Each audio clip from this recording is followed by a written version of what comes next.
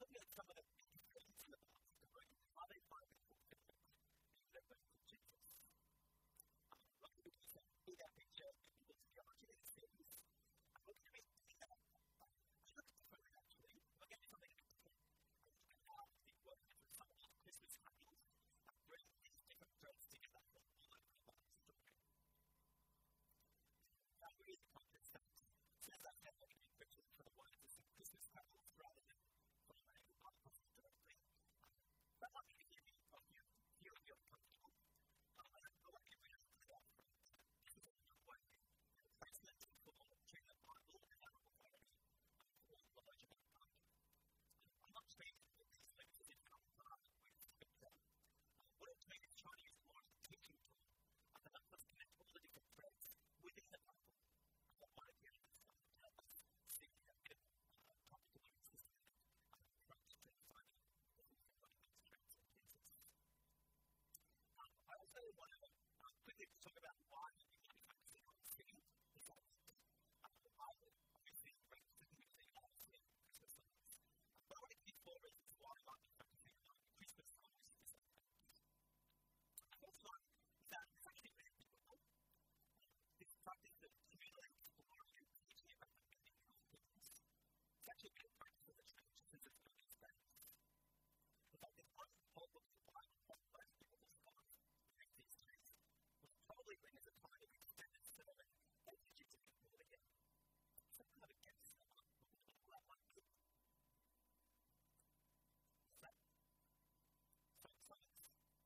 So, Psalms. Yeah, it's a good list. Lots of songs in Psalms. I'm actually thinking about Philippians. So actually most Philippians verse like that to the Philippians. Written around chapter 2, that's called the Christ talking about Jesus. Sort of being very geographic and stuff like this. Amazing stuff. That's people who have us and what you can next Christian things and the whole book of Philippians is a separate text. Whether Paul wrote that in or something else. The whole book of Philippians is a text.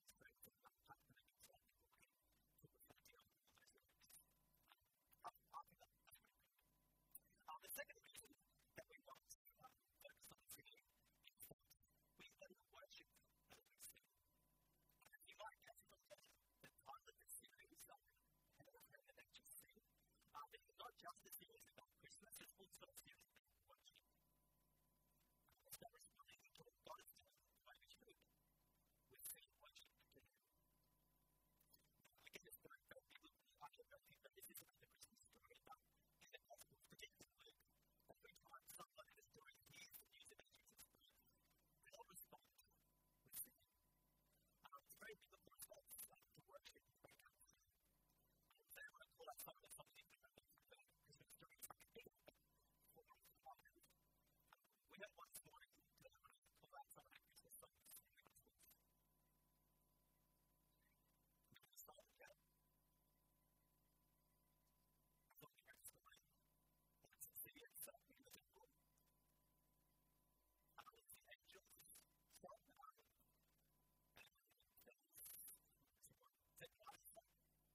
and there might be others as well, but those are just the first two chapters. Every time someone hears the story of Jesus, you see, it's that threatening for us to think, well, wait for something we've got to happen. Christmas is the other one we should. And I'm just thinking of it as what would be the excellent practice in those songs. The third reason to focus on songs is to help us think a bit more broadly about the general practice of singing in the church. It's something we'd already do. We don't actually talk a lot about that. So much of what we do together is sing together. But this is purposeful to be more intentional about how we present the words of these songs. And hopefully not just the words of these 4 songs that we've been over the next 4 weeks. Hopefully that gives us the skills to reflect deeply on the words we're singing.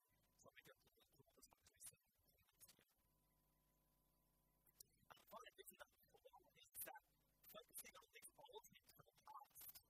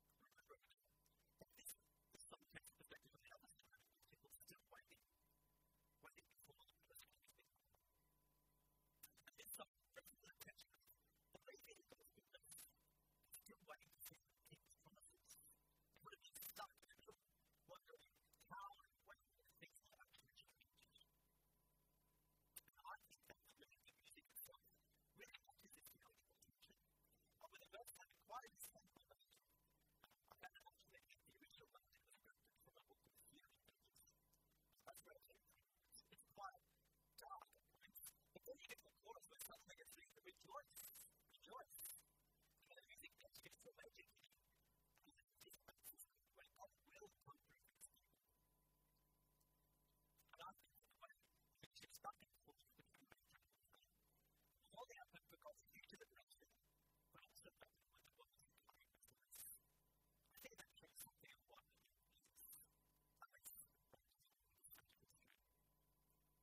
but for us, it's stuck in the between.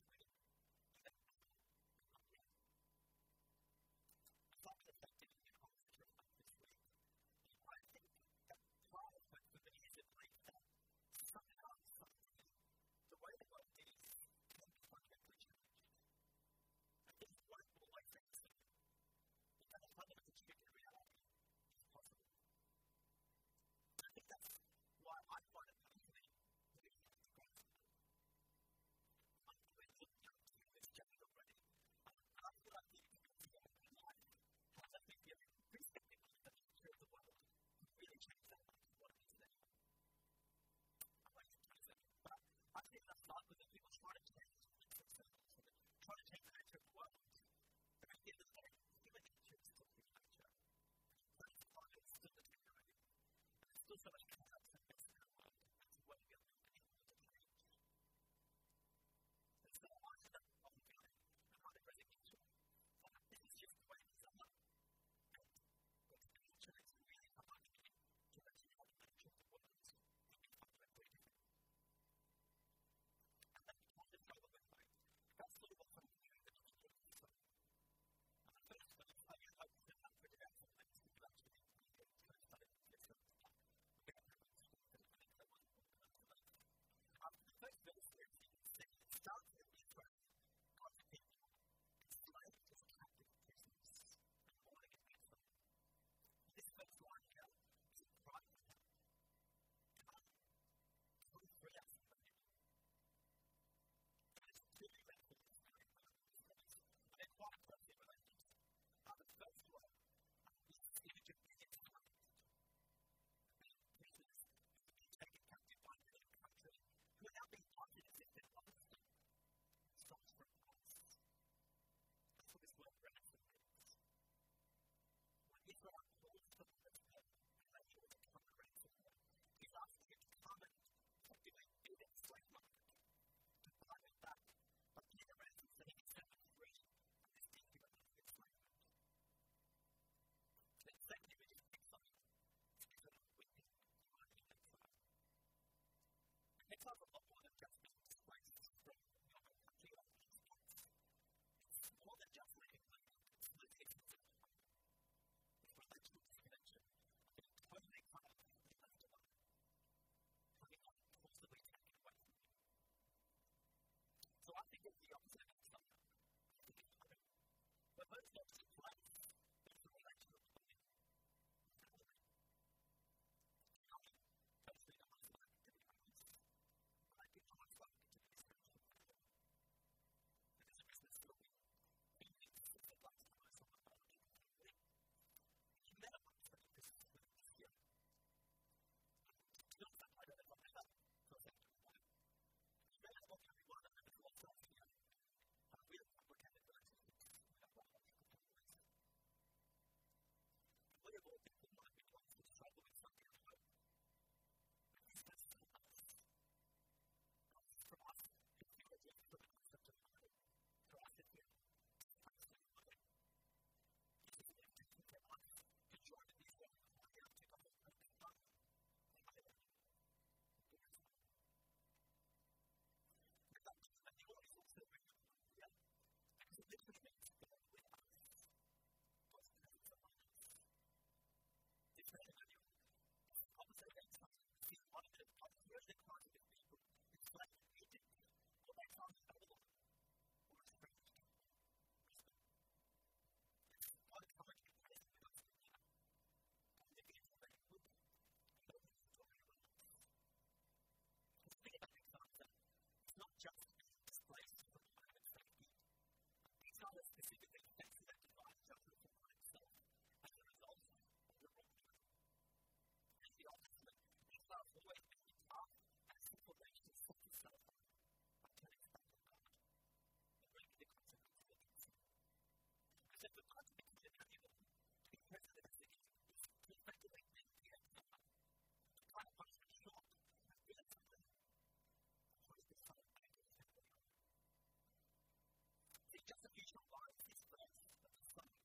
words are going to be really powerful from across the Old Testament and to make the expectation of God's people to wait for the fulfillment of these things that are promised to them. Then verse 2 continues exploring this Old Testament theme of return to exile. But this time again, it's a slight different time for Jesus.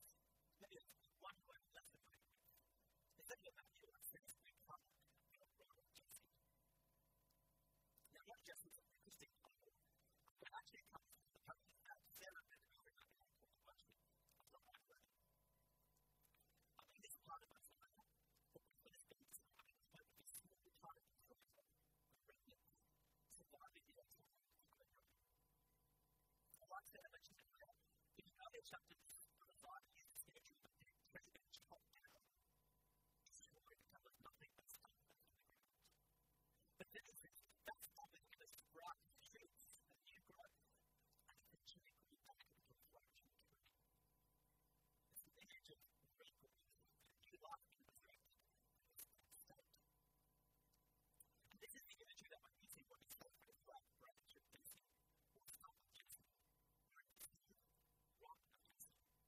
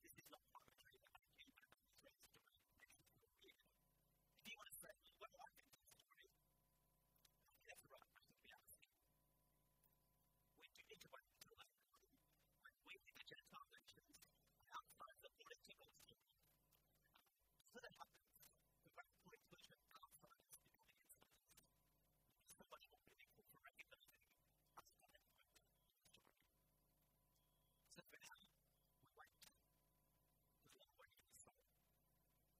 I think it's a verse 3, and for me, the tone of this song starts to shift towards a more positive note. And again, verse 3 is with another time of repentance, and this time taken from the New Testament. Word is dedicated, and it's an old-fashioned word that literally means dawn, or sunrise. And as part of the last thing, Zechariah said in Luke chapter 1, when he prophesied about what